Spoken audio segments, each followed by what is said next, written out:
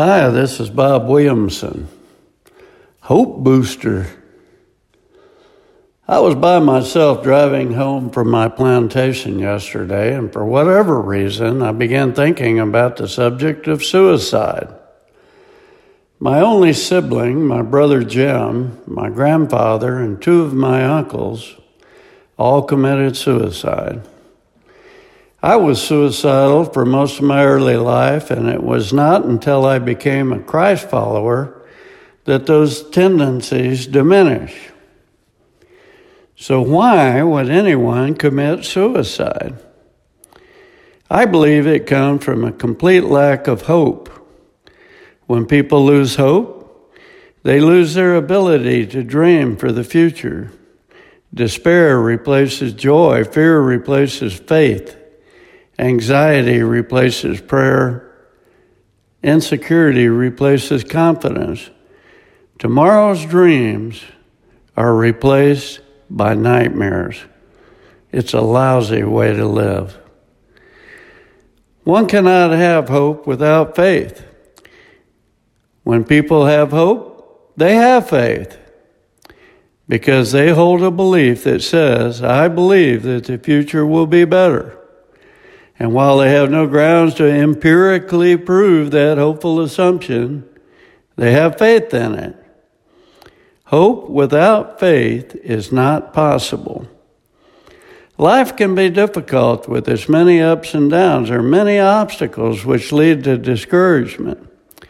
Howard Hendricks gave a gripping definition of discouragement.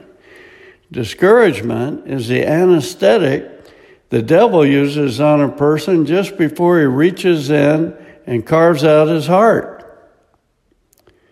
When we battle through life feeling we are alone, we most often lose hope. I remember being all alone and living on the street and thinking that no one would even know if I committed suicide, and if they did, they wouldn't care. I was miserable and saw no way to achieve a good outcome. Of course, at the time, I knew little to nothing about the love of Christ and how he wanted to draw near me and comfort me. To be candid, I didn't even know what love was at this time in my life. To carry on, we must have a mindset that things won't always be this bad, that we won't always feel this hopeless and desperate, and life won't always be so cruel.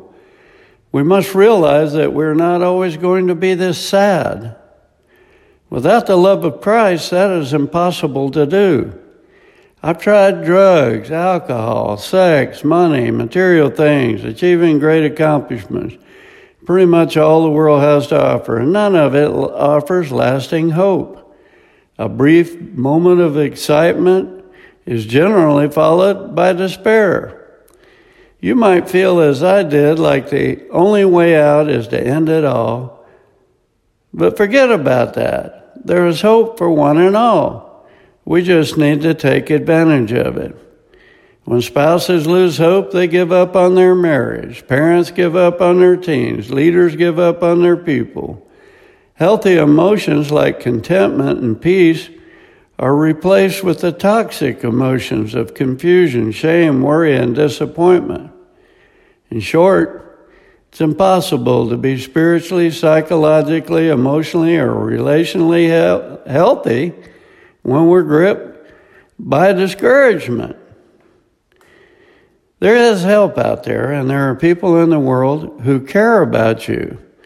Well, I know many people who seek professional counseling, and I'm sure severe depression and other clinical illnesses require professionals to address the health issues, but I found my peace in Jesus and his church. Jesus is the hope booster of hope boosters. He loves us unconditionally and stands ready to help, and those true followers of him are right there with him, just waiting to help you. The key is having faith in him and asking for his help. Were it not for the hope he instilled in me, I'd not be alive today. much less happy and hopeful for the rest of my days on this planet. and forever in paradise. Get involved in a good church and join a small group. Study your Bible, pray to God Almighty. You will find hope. Isaiah 40:31, but those who hope in the Lord will renew their strength. They will soar on wings like eagles.